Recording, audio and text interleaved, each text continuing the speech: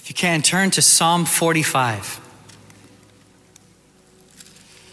Some of you have read Psalm 45 many times, and it's very special to you, so you're extremely excited about a text from this chapter. This chapter, Psalm 45, is called the Song of Love. Some people say to me sometimes, how come you always talk about the same thing in different ways? Well, to be honest, I can't speak of him in a way that is contrary to the way that he presented himself to me. So as he is, so we speak. What he shows, he gives. So if he shows something to you, he is giving that to you. And we can only give what we've received. So it's not my fault, it's his. Because all he shows me is love upon love and kiss upon kiss. Tenderness upon tenderness and gentleness upon gentleness. He is a matchless lover. How can we give our hearts to anything else when he has taken them with him?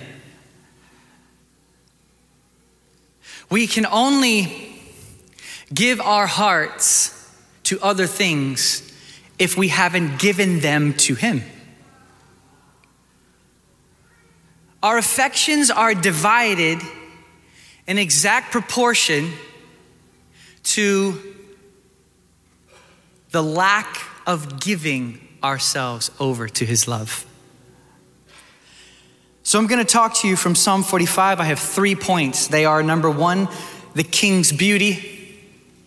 Number 2, the response of the bride to that beauty. And number 3, the result of that beauty. But before I jump into this, can I just talk to you with an open heart for a second? Now, I'm still processing through this in my own heart, but I want to share it with you because I feel like there's something in it for you, because it was rising in my heart in prayer this morning. There's these certain phrases in the scriptures, and they are called hard sayings. There's these certain things Jesus has said, and we in the church and even in theology, we have grabbed them and we have brought them into this category of harsh statements or suffering, or, the hard sayings, if you will. One of them would be, count the cost. Another one would be, take up your cross and follow me. And we grab these statements and we put them into, these are the harder things. These are the things that are not so lovey. And for years, I would hear people speak of these things like count the cost or pick up your cross. And the way they speak of it, the emphasis is so much upon how difficult things are going to be that it just kind of puts a weight upon everybody, and everybody feels so discouraged and wonders if they'll ever be able to do it. And it would bother me so much, because when Jesus would come with shining splendor, shimmering, shining with glory into my room, all of those weights were lifted off of me. And so I would look at him who says, my yoke is easy and my burden is light. And then I would try to reconcile the, quote, hard sayings with these wonderful, beautiful words that are unlike anything that any man has been able to utter. And I would say to the Lord, will you show me what's going on here? How do I put these things together? And the Lord spoke to me clear as day one day when I was just meditating upon him. When I say meditating upon him, we just let our hearts go up. And we just hold our hearts on him. And here we find everything we could ever have wanted. We find that our prayers have vanished, and we find him to be everything we ever needed. And we're freed from the need to have anything else as our hearts just are held upon him. While I was doing this, the Lord gave me some type of a seeing in my mind. How many of you have ever had something like this? While you're praying, you just start seeing something. Well, I saw the Lord and his disciples. They were all kind of dirty, and there was sheep walking around, and Jesus is sitting, and he looks at them, and I'm able to see a scene in which these words were uttered for the first time. And there he is. He opens his mouth. The disciples are looking at each other. He's about to speak. What is he going to say? And he looks at them and he says, if any man wants to come after me, let him pick up his cross and follow me. Or count the costs. And it hit me like a ton of bricks that the emphasis that we should see in these statements is the mouth that they're coming out of. It is him who's saying these things. It is Jesus, the glorious bridegroom who loves you with everything on the inside of himself, who gives himself over for you. He's the one saying these things, which shows me something. When he says statements like this, it's not even so much about what he's saying, it's what he's revealing or what he's exposing. And what that is this: how valuable am I to you? When he says count the cost, he's saying, look at all the stuff that you could lose. But on one side, that's the stuff you could lose that could possibly go wrong. But on this side is me. And if you put anything on the scales next to the perfect, glorious God-man, Jesus always tips the scales. So when Jesus says things like count the cost, what he's really saying is, how much value do you have for me? Do you value me over the things that could go wrong or the things that you could lose? Am I more valuable to you than the stuff that could happen? And when he says, pick up your cross and follow me, with such tenderness and the sweetness of his voice and the love upon loves upon loves upon, what he's saying is, am I more valuable to you than you are to yourself? That's what he's asking. He's putting things right before you, and he's saying, in essence, do you love me? Do you love me more than these? Do you love me more than yourself? How much love do you have for me? That's the essence of what he's saying. I'll put it in a story just to help you understand what I'm saying. Imagine a guy, and a girl comes walking into the service, and he sees her and says, oh my goodness, I'm gonna talk to that girl. He goes over and he says, I was stunned at the sight of you. I'd give anything to take you somewhere. And she says, okay. They go out, they start spending their time together. Then they start spending all their time together, and they fall so head over heels in love with one another. And one afternoon they have a picnic in an open field, and they lay side by side looking up at the clouds, and she turns to him and he turns to her, and he says to her, you know what? I love you and I want to spend the rest of my life with you. Will you marry me? And she looks at him and says, you know, if you ask me to marry you, that means you're saying goodbye to all the other girls. And he looks at her and he says, that's exactly what I want. I only want you forever. That's marriage. And you know what? That's what Jesus is saying when he says, if any man wants to live his life with me, then he's got to say goodbye to all other loves. What he's saying is, the cost is you're not going to be able to seek out your own pleasure. You're going to have to find all of that in me now. So what he's saying, in essence, isn't any hard saying at all. All he's saying is, will you marry me?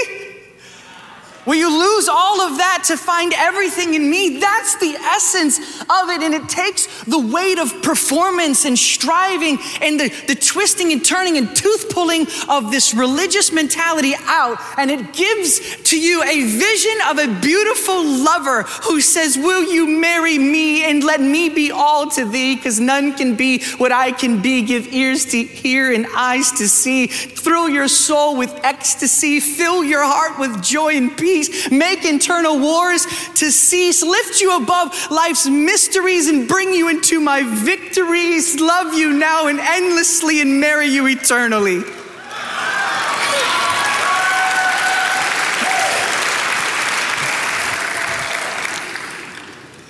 Psalm 45, he opens this song of love.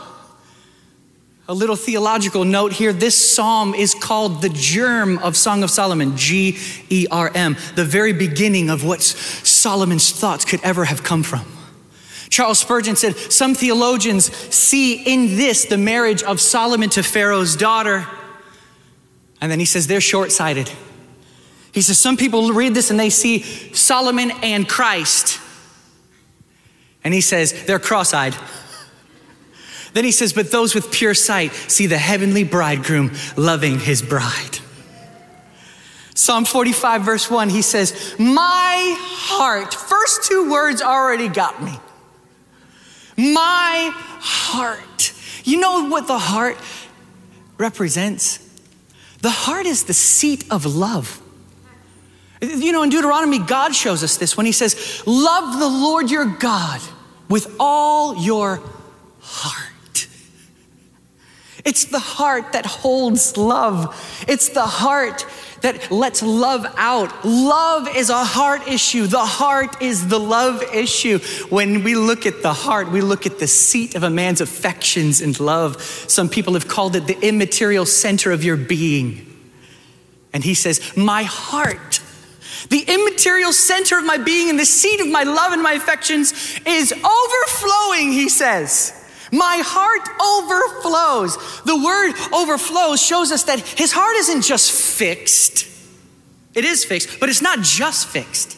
And his heart isn't just fixed and filled. It is fixed and filled. It is fixed, filled, and flowing over. This is a kind of emotional eruption that he's having. This writer is saying, my emotions are bursting out and over. I'm fixed upon him, I'm filled with him, and I'm flowing over with love for him. Some people in Christianity today shoot their arrows at feelings. But these first four words destroy everything that they're trying to build. Listen, Jesus is full of love for you. He is head over heels for you. He has died for you. And in that, he steals your love again and again. The more you look at the gospel, the more you fall in love with Jesus. The less you look at the gospel, the more distant you get from love for Jesus. My heart, he says, overflows. Look at this, with a good theme. In other words, he's got a subject at hand, and whatever this subject is, that's what's causing the overflow of affectionate love and desire. The eruption is coming from somewhere, he's saying, and he says, my heart overflows with a good theme. Quote, I address my verses to the King. That's his subject matter, is the King himself. Not a prince, not some governor. He goes right to the highest place where there's none higher. I address my verses to him who is the King of all. My heart overflows. And that love overflowing is this: Jesus. He has caused my heart to overflow. The next thing he says here is, and I love this, my tongue is the pen of a ready writer. What a perfect way of saying a phrase of words. I remember C.S. Lewis said, isn't it funny how the perfect string of words can tickle your soul like music?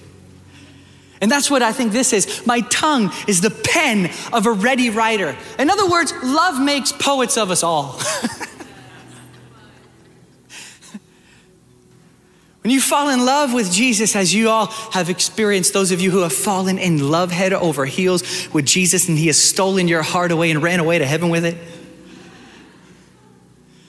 You know that when you're alone with him and you're stuck in sweetness with him and you start writing these things like, oh Lord, how I love you. My heart is bursting over with love. You satisfy my soul, Lord God. You know these types of things that come out of your heart. When you start saying things like, I love you, Lord. You make me strong. You are a bedrock under my feet, the castle in which I live. Love makes poets of us all. Now he goes into his poetry. Look at this next statement. you, O King, are fairer than the sons of men. The sons of men is a term that has to do with humanity. It doesn't just mean he's only fairer than the sons of men. It means he's fairer than humanity. That's what sons of men means. It means humanity, not just present, that's living when he's writing this. He's talking about the sons of men that have lived before him and the sons of men that will come after him. The sons of men is humanity as a catch-all. You are fairer than all of humanity. Take every glorious person, every good person, every kind person, every noble person, every righteous person that has ever lived from Adam all the way to the end of time. You pile them all together and they still pale in comparison to the one who's fairer than the sons of men.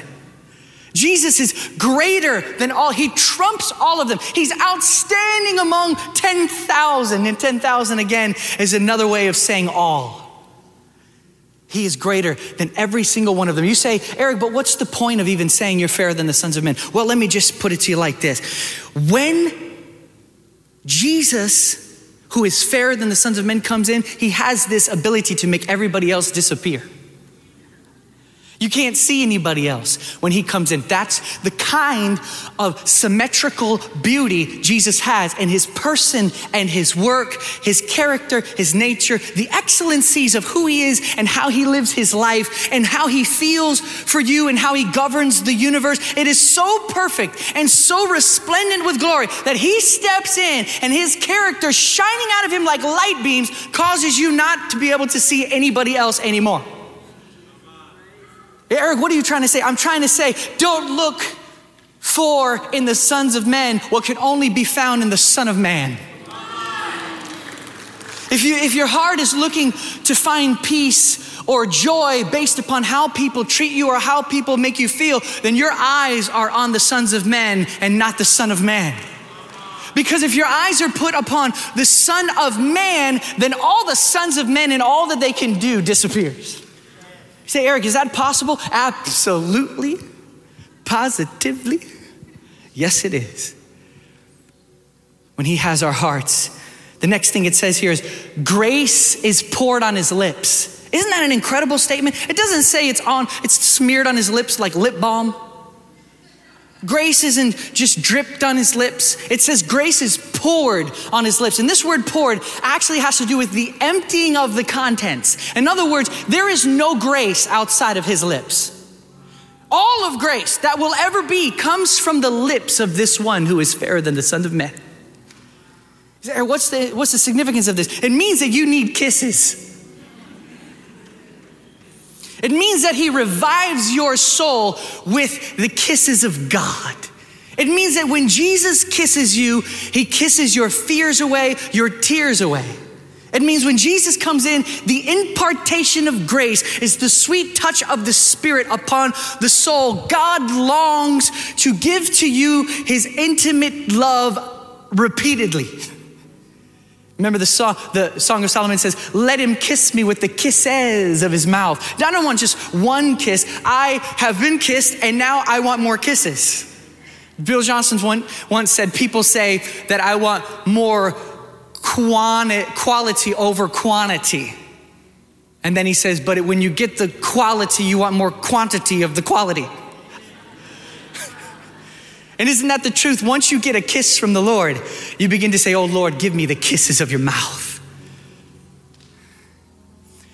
I was lost before your kiss, and now I'm lost without kisses. Lord, kiss me back to life. Kiss my heart back to life. You say, Eric, is Jesus actually kissing you? No, it has to do with the touch of grace upon your soul. The first act of the kiss of God upon you is your salvation. That's the first time grace touched you. That's the first kiss. What's the second kiss? Well, when the Spirit of him who raised Jesus from the dead touches your soul, that's the second kiss. And what's the repeated kisses? It's continual fillings of the Spirit again and again and again and again. Bernard of Clairvaux said, the kisses of God are when his word touches your soul. The word of God coming into you like kisses. So I'll move on to the response of the bride. You can see it in verse 10. After you see this glorious revelation of him who's fairer than the sons of men and causing eruptions of love on the inside, and he who has all of grace upon his lips, and he empowers you and quickens you by his sweet kiss. Once you realize this, there's a way to respond, and it is this. Verse 10, listen, give attention, and incline your ear. That's a threefold attention. Listen, give attention, and incline your ear. Many times in the scriptures, there is something said twice for emphasis, but this is thrice. It's a deep and wholehearted, full soulical connection. It is all that I am and all that I have attentive to you. The Proverbs tell us, my son, give me your attention that you may gain understanding, which means if you don't give attention, there's no understanding for you. But if you give attention, understanding can pass into you. And this is a threefold attention. That's the kind of response that his beauty deserves. The beauty and majesty and splendor of this Son of Man deserves a threefold kind of attention. Not only am I gonna just quiet my mouth and listen, not only am I going to set my mind upon you, but I'm going to put the entirety of my being upon you in fullness. I'm going to give you every ounce of attention that I have. I said this last night, but I'll say it again because it fits really good here. There's a story of a little boy, and he's trying to get away from his shadow. And he's running here and he's running there and he's twisting and he's moving his arms. He's trying to kick the shadow away. Every movement he does, all the sweat, all the striving, all the things he can come up with in his mind to try to get away from his shadow, and they don't work. So when his father recognizes what he's trying to do, he says, you trying to get away from your shadow? And the boy says, yeah. So the father grabs the boy and he turns him towards the sun in the sky. And in a moment, the boy recognizes, my shadow, it's completely disappeared. It's gone. I can't see it anymore. How'd you do that, Dad? And the dad says, all you have to do is turn towards the sun and he'll cast the shadow behind you. And I want to say to you, some of you are trying so hard to get away from sin. You're twisting and fighting and struggling and all of this. You're trying to get away from a bitterness that you have, and you're turning and you're trying to push it away, or you're trying to figure out a way to get away from unforgiveness or depression or some kind of something that you just can't shake off of you. I'm telling you, if you will give threefold attention to the beauty and majesty of the resplendent Son of God, he'll cast behind you this like a shadow, the doubt, fear, unbelief, depression, all these things that are literally overtaking you and overpowering you and overwhelming you will be thrown behind you. That's the kind of attention that Jesus deserves. But look at this. He goes on even further. He says, give me all your attention. And then the next words are, forget your people and your Father's house. Do you know what that means? That's what we talked about at the very beginning. That's, will you marry me? When a woman in this day is giving herself over to a husband or takes a husband, she leaves her father now. The scripture tells us a man shall leave his father and mother and cleave to his wife. Literally, the man, when he comes in to marry a woman, he takes her away from the provisions she once knew, the satisfactions and life that she once knew. All that she got from her father and her people, he now removes her from them, and now she is to find all of those things she found in them in him, trusting him for them and receiving all of that from him now. That's marriage. And so when Jesus says, give me threefold attention and turn your back on the ways of your father Adam. Turn your back on what you knew to be your old life or the things that were plaguing you before in the past. Turn away from them and now find satisfaction and fulfillment completely in me. That's the essence of the response that his beauty deserves. To see the glory and splendor of Jesus Christ, it melts away your ability to resist him. And the more you look at him, the more he casts that shadow behind you. And the more that you see how valuable he is, you say, oh Lord, you name it, I'll do it, because in you, I have everything. If you give me him and take away everything, I have everything. But if you give me everything and take away him, I have nothing. That's the essence of this love that we have, that we see here in Psalm 45 with the bride. Now I want to show you the results of looking at his beauty. I've already touched on it with the shadow story, but there's something in this chapter that is absolutely incredible. We see a picture of a violent lover. The king is a lover, yes, but he shows a violent side to himself. And for the sake of time, you can read it later. But there's this image of the king riding on his horse victoriously. And then the scripture says that his right hand pulls back an arrow and he shoots the arrow into the heart of the king's enemies, and they, quote, fall underneath him while he's riding his horse. Do you see the image? This is a lover who is so jealous for all of your attention, so jealous for all of your affection, so jealous for all of your love that he shoots arrows into any and everything that gets between you and him. And then he runs them over with his horse. You say, Eric, what is he running over? Well, it says he rides forth victoriously for the cause of, listen to this, for the cause of righteousness, truth, and meekness. Which shows me something. What he's shooting the arrow at is the opposite of these things, because he rides forward in this kind of splendor, destroying everything opposite to him, the king's enemies, and that would be pride instead of meekness. That would be unrighteousness instead of righteousness, and that would be lies instead of truth. So what your lover who loves you so much does is he rides on in the victory of Calvary, shooting forth arrows made from the cross into the heart of every lie that comes into your ears, shoots into the heart of every bit of unrighteousness trying to rise up on the inside of you, and he shoots deep into the heart of pride. He kills it. That's incredible to me. Is that incredible to you?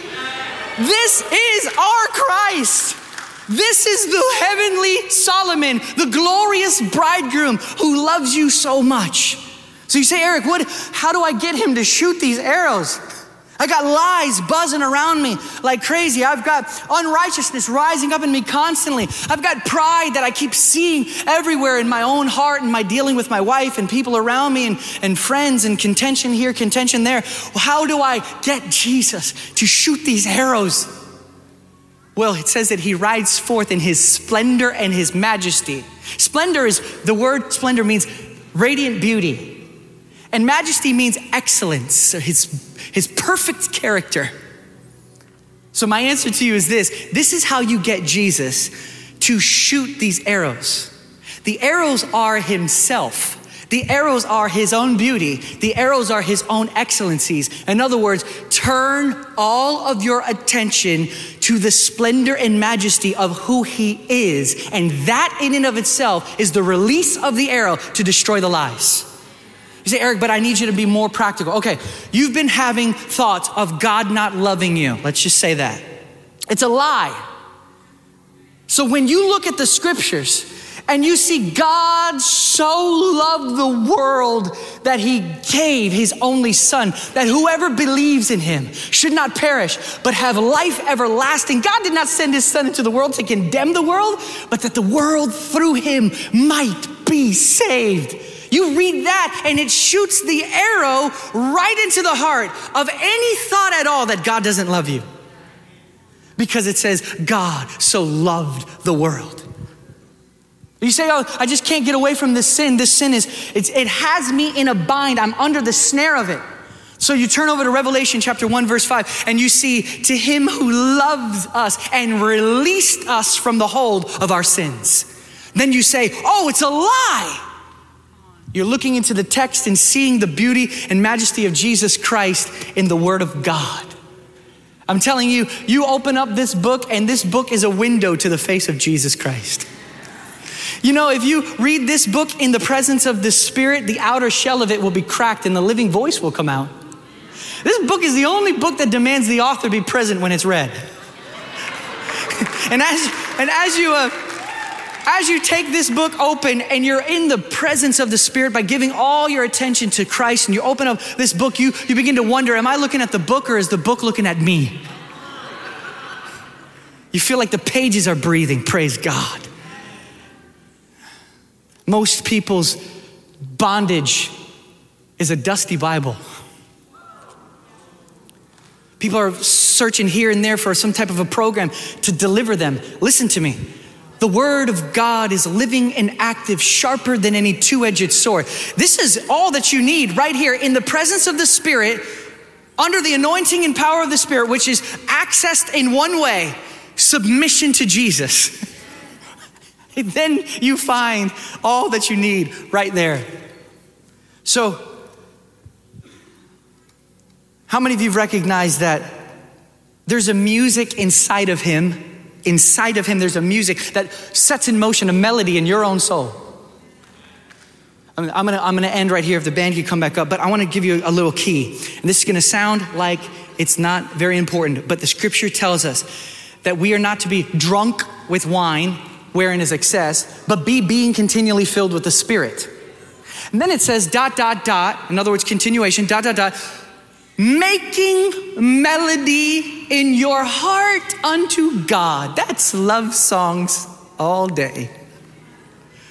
People are like, how do I live full of the Spirit? You just keep a melody of love going up unto him. Oh, how I love you. Oh, how I love you. I remember when I was working construction, I would be digging ditches all day long and I'd be so tired and so worn out in the hot Florida sun with humidity just breaking through your skin. Feel like I'm gonna pass out. We still got 3,000 feet left to dig. I'm making like $88 a day. And I'm digging, and I have a family at home, just digging. Frustrated, tired. But in one moment, if I just opened up my heart and began to just let a melody of love come up and remember his precious gospel, and remember the glorious Son of God, him who shines like the sun and loves me so, the one who went down into the depths for me. I began to worship the Lord, and in one moment, though nothing changed, everything was different.